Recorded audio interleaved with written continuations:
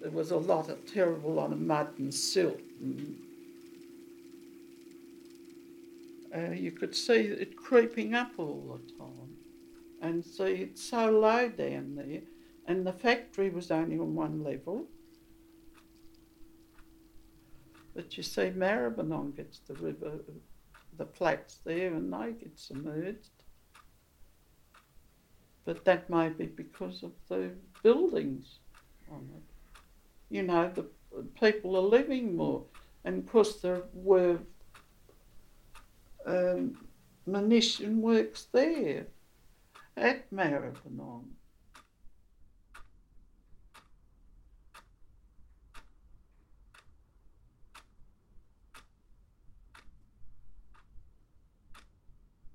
When you drive west along Dynon Road from the city of Melbourne, you are conscious of flat, marshy land littered with shipping container depots and rail yards. As you cross the Maribynong River, the road to Footscray rises suddenly up the higher western bank. You have now entered the Western Victorian volcanic plains. The plain is hard to appreciate here, as it is hidden under a variety of factories, car yards, church buildings, pubs and furniture stores. This bank of the Maribynong River marks the edge of the third largest basalt plain on Earth. About 400 late Quaternary volcanoes are known within the region, which have been erupting intermittently for the last 5 million years. The volcanic plains have been quiet for thousands of years. It is not known why the volcanoes stopped, and some scientists believe that they are not extinct, but dormant.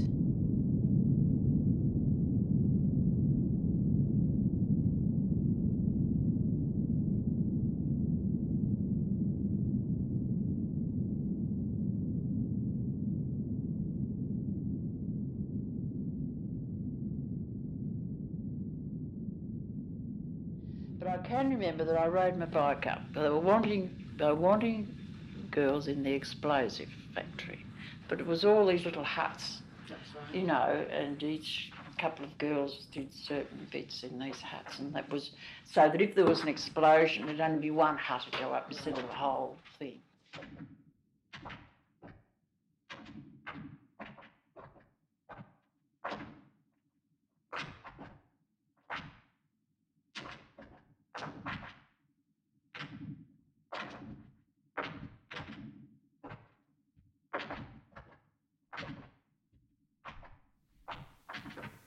The outside was very shabby, you could say. I think it was a corrugated iron building. And as soon as you walked in the big door, you were hit by this smell of, what'll I say, machinery, mostly oil, you know, all sort of factory smells, which I was not accustomed to.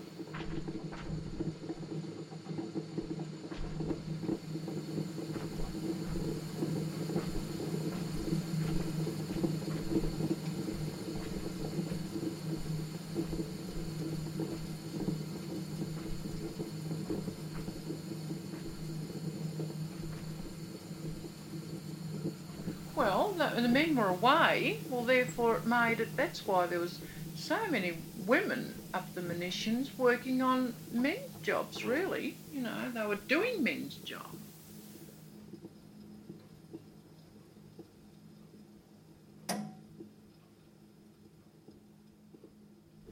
Well, I worked at the First World War about in 1918, and I worked till the war was finished. Then I left work. Then I went back again in the Second World War, and I worked in the percussion cap section at Gordon Street. Gordon Street and Ballarat Road, and go behind Kinnear's factory along near the race, and then down the hill and across the flats to the factory was on the edge of the river near the race course. My fingers swelled up like sausages and went purple and they used to break. and used to have them wrapped up. Yeah. It was really cold, you know. There were these supposed to be some heat coming through these big things in the ceiling, but nothing ever happened properly then. Yeah. We had to leave the doors open of the buildings in case there was an explosion, because that helped. If anything blew, it blew out the doors. Well, in this case, some of these buildings were too small. They were blowing, any explosions would blow out the roof. Most of the windows were broken. The conditions were atrocious. It was cold, absolutely freezing in the winter. Dreadful old uniforms. They're absolutely unreal. You'd have to wear these awful caps. Well, I suppose to outsiders it would look more like a jail than an ammunition factory. We weren't allowed to work in our ordinary clothes. We had to change into a sort of a serge uniform, and we used to have to take the hairpins out of our hair, take our rings off. We weren't allowed to have any rings, and we had to have a special pair of shoes with no nails in the soles, and then we were allowed to walk into the area which was all like a duckboard raised off the ground, and he was not allowed to go onto the earth anymore until he was going home.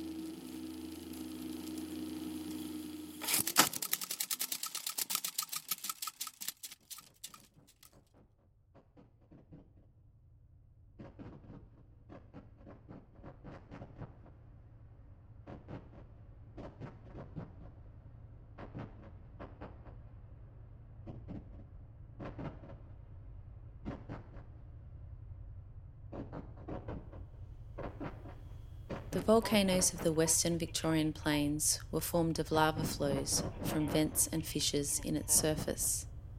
About half of the volcanoes are small, steep-sided scoria cones built from frothy lava fragments thrown up by lava fountains.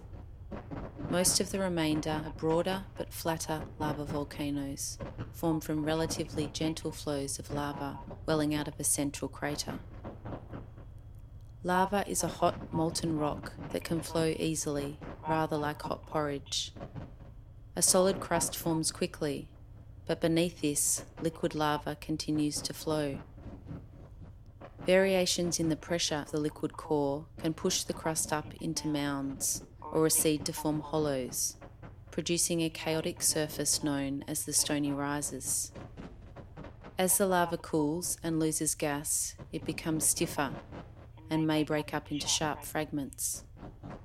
The lava of the Western Plains is formed of basalt, a dense, dark rock which may be solid, but more usually has gas bubbles called vesicles embedded within it.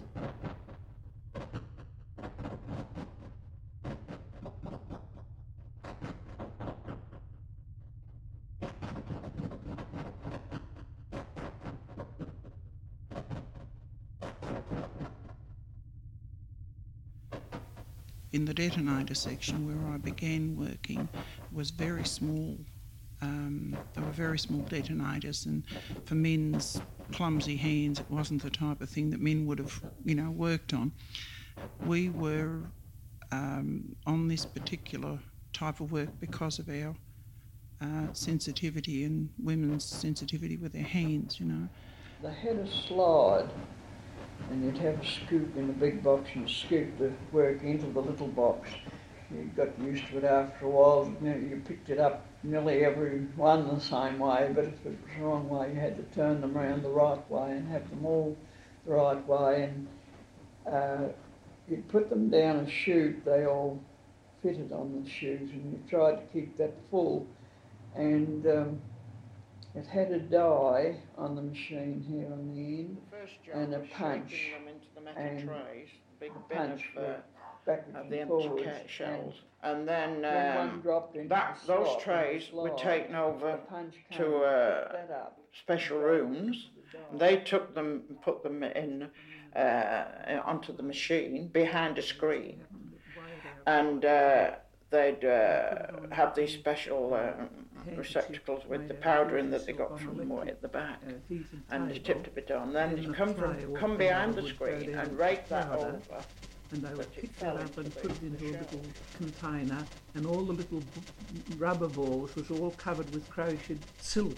Then the mixer would mix it together, and I'd put them in the little powder bottles, and they would be brought along on a trolley to the charging room, and she would put the powder on the charging machine, which consisted of 2 plates with holes, and they just like the top of the salt cellar, and they'd be closed.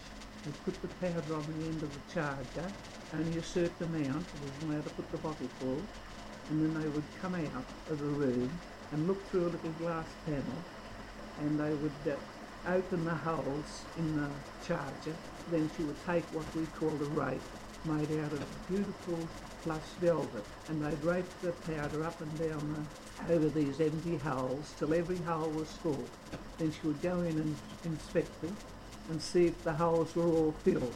If not, she'd come out and rake it again. But the boys, when the boys were doing it, they would use a little camel hair brush and perhaps push a little bit of powder into the hole, that's how they get blown up. The cartridges, and then there were a cardboard wad over the top of that.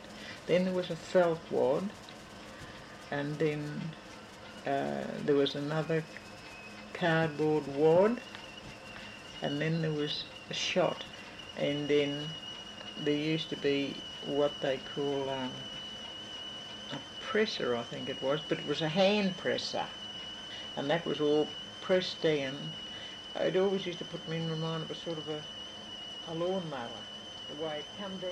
They used to bring around what they called the dough. That was a cordite in a powdery form, like dough, and we had to ram that into cylinders, you know. One end of the section the steel cylinders, heavy things they were. You had to screw the lid on the top and lift it into the machine. That's all we didn't have any tools or anything. And then the press used to come down and press and then we'd have a reel, and the cordite used to run out like spaghetti on the reel. This was the second largest, most dangerous job. When we screwed the lids on these things, there was a gauze underneath, and we were supposed to, when we undone it, we were supposed to clean the gauze, like, you know, clean it off and put it back on the machine. Well, I mean, there was a young girl work with me, and she never did that. Well, she used to just screw it on the top and put it back again. She could have blown us both to bits, see.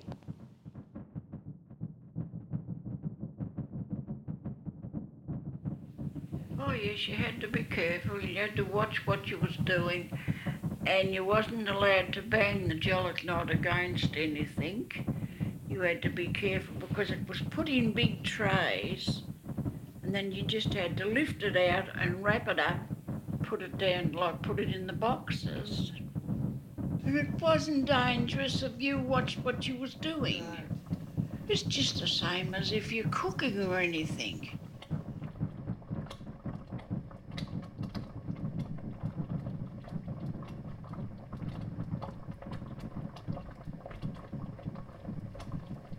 The creation of any landscape is the result of conflict between two sets of natural forces which continuously act against each other.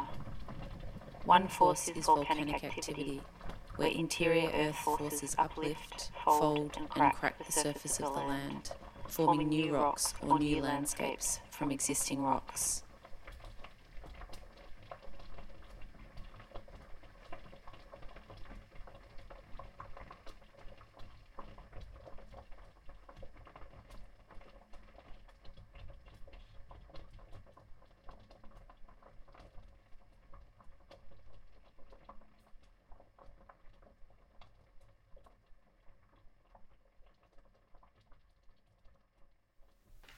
just got up and started off up to where my room was, where I was working. Right. And all of a sudden away it went, and I ended up about half a mile. But I don't think we stopped laughing for months and months afterwards, because the two of us went flying through the window. Ivy fell on the floor of the room, and I just fell on top of the stove.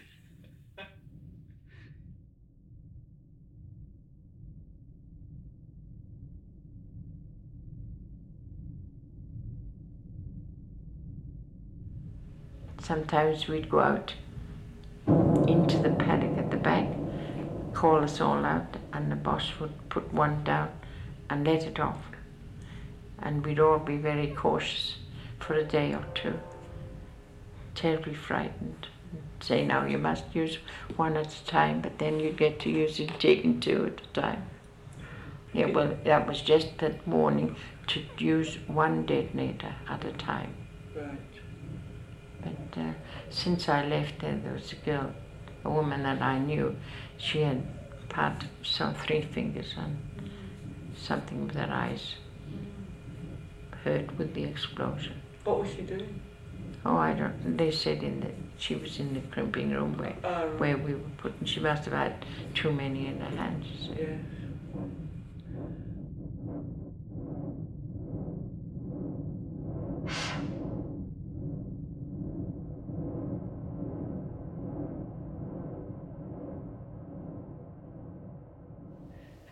And I was away for a while, and the next thing, 2 of my mates were in another explosion, and they were both killed. We got over it. You know, you see it every day in the week, and it keeps on going on now. There's no stopping it. People get wild with somebody else, and they'll grab a stick of gelignite.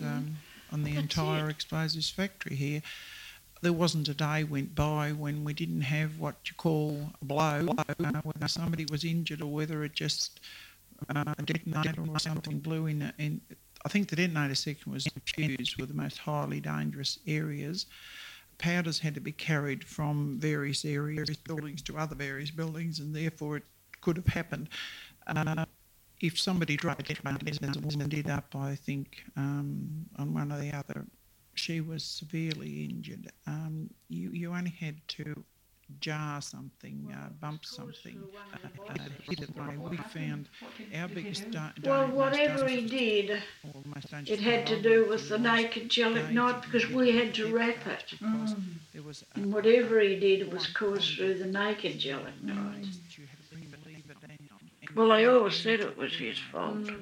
He had no right to be in the room at all, because the bosses wasn't supposed to go into the rooms unless they put the full uniform on. Whereas they weren't allowed in the rooms. They daren't put their foot over the top of the board to go into the rooms. Because you worked with the powder, you know, and it was dangerous.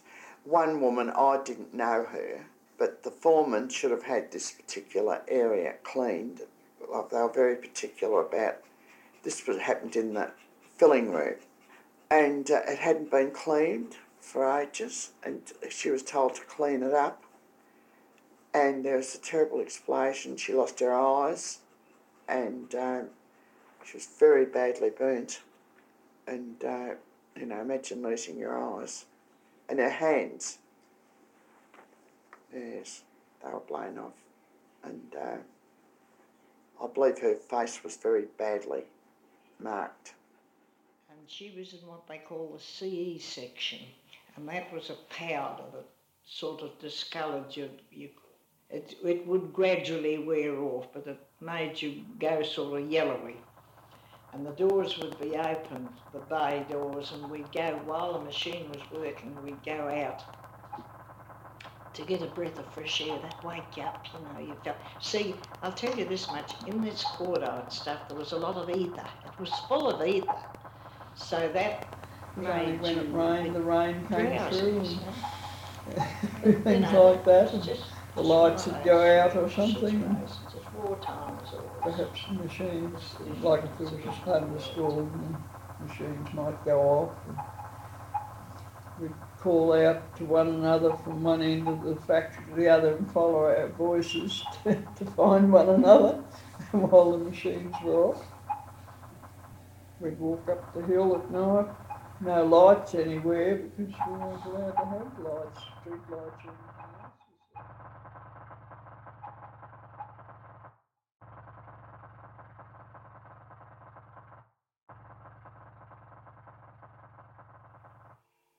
The citizens of Melbourne were already living in fear of invasion during World War II, when the first of 3 women were found murdered in May 1942. About 15,000 American troops were based in the city, and it was one of those soldiers, Private Eddie Leonsky, who would be exposed as a serial killer known as the Brownout Strangler. Leonsky's title came from the wartime practice of keeping lights low of an evening. The smiling psychopath, who violently silenced 3 women by strangulation, would be revealed to have had a twisted fascination with stealing female voices, especially when they were singing. It was very safe then. It was in the time of the Leonsky murders, and everybody got, kind of scared to do these things, to go out at night. And we had the blackout, complete blackout, where you had no street lights, no lights showing from any of the houses. One night I thought I was chased. It was during the Leonsky scare, and I thought I was being chased by this fellow, and I think I had everyone in Ballarat Road running out. I had such a loud scream. They wondered what was going on, and it just turned out to be a fellow that I knew that was asking me to go to the pictures with him. He's on his bicycle, I'll tell you a few times shouting I've at me. shoulder riding the bike, but I think I'd been Hoffman those days riding my bike, if anybody can follow me. But, now, through all those blackout years, no one ever frightened me. But I can remember the night we were on afternoon shift, lined up all ready to come, waiting for the whistle to blow, and the night shift was coming in. There's been another girl murdered. And we thought, I've got to go home and walk in the dark. And that was Leonsky, as I said.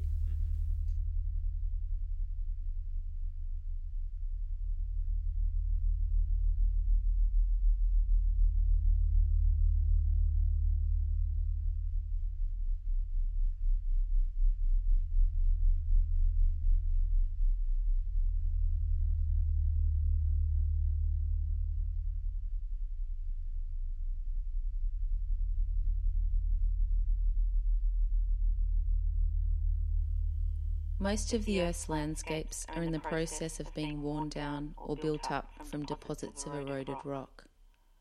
Rocks can be shattered by the physical forces, freezing water, continual cycles of wetting and drying, temperature changes, and by the growth of plant roots in cracks in the rocks. This material can be moved and then deposited elsewhere by gravity, water, ice, and wind. Weathered materials form sedimentary rocks if they are left undisturbed for a very long time. At times of earth movement, such as uplifting along fault lines, these sedimentary rocks are exposed to denudation processes and will eventually be destroyed and reformed again.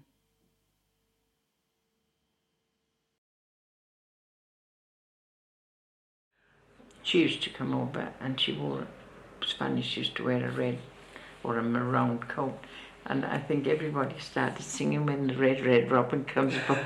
When she comes on, you weren't supposed to be calling out or anything. Right, right. You mentioned the singing before. Was there much singing? Yes, we used to sing. Right. So we were happy enough. Yes. Yeah. What sort of songs? Oh, gee, don't ask me. I've forgotten. No, probably the war songs that was out. Right.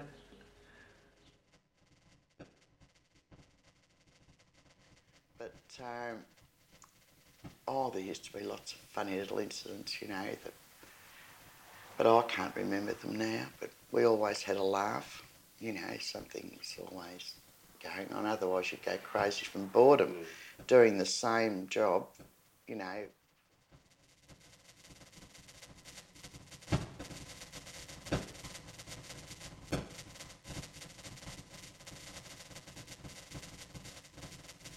I was just saying to the neighbour today, there was this Alvy, I don't remember her surname, and she was frightened of moths.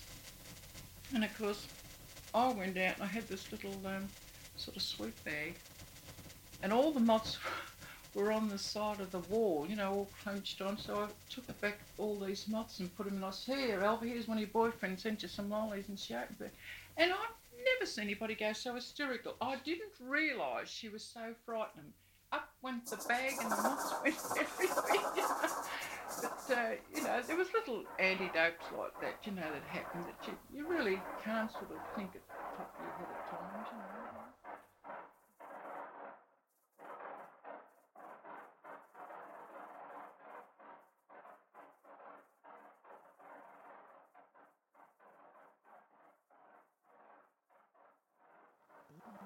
But there were times when I thought I was very naughty because I wasn't supposed to be doing any factory work. I was there to inspect it, and when they get behind, because I did so much of their work and I had a reputation for tossing it out and being so accurate, I feel sorry for them and go and sit at the machine and help them put some stuff through. And somebody would play cockatoo in case we called knit at the door and say, one of my superiors was becoming along. So I'd get off the machine and go back and stand there looking very innocent and examining some more detonators. That was just one of the naughty things I used to do. I guess that's probably why I became so friendly with the factory workers.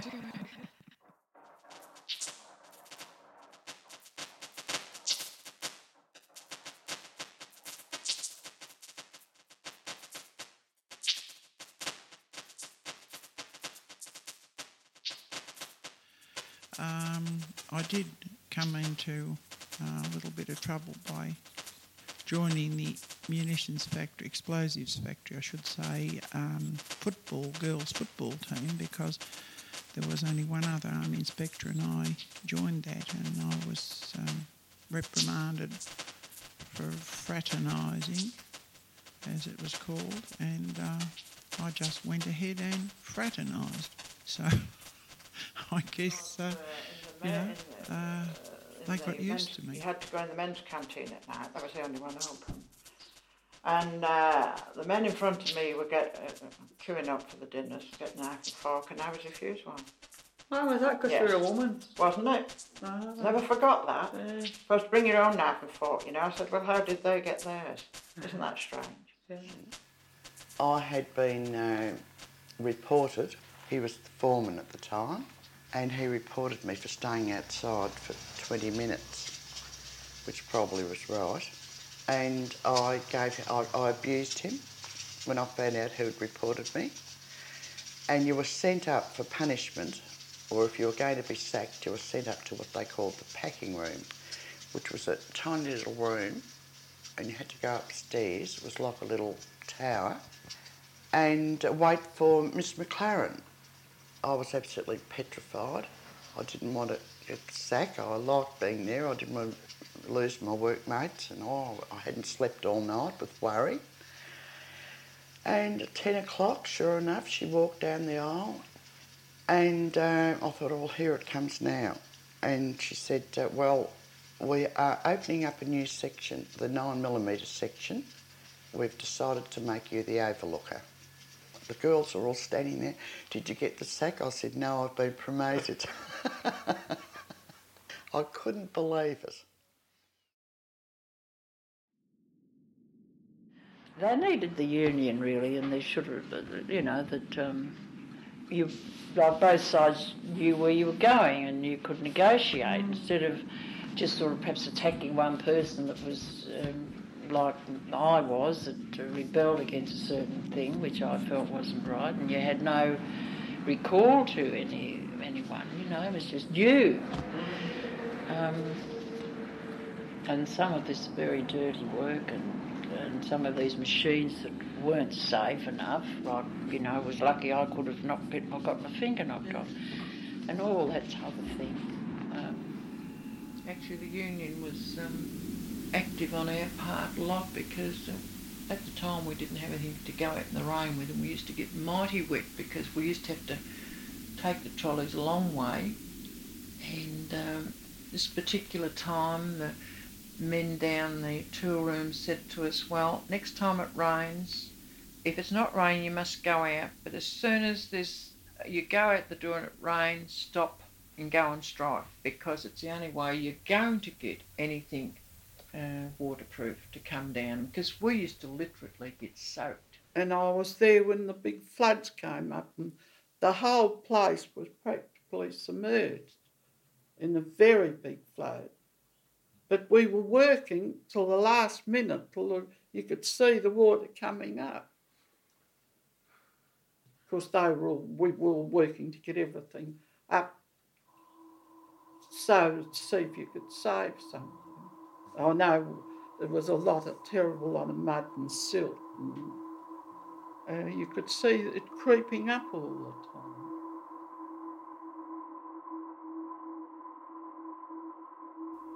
The basalt of the volcanic plains has been quarried and used in the construction of the buildings, roads, railways, bridges and fences that have shaped the landscape of Melbourne. Thousands of years before this, Indigenous Australians used the stone to build dwellings, eel and fish traps. Rocks were heated by lighting fires near rock outcrops and then pouring water on the hot rocks to cause them to crack, enabling them to be prized away along their natural fissures. European quarries used more explosive processes, where holes were drilled into the basalt with long steel bars and stuffed with explosives, blasting hundreds of tons of rock at a time. Originally, the explosive used was black powder, but this was later replaced with dynamite, then gelignite. Gelignite was inserted into a series of holes up to 25 feet deep, and when exploded, created cavities in the rock, a process known as bullying.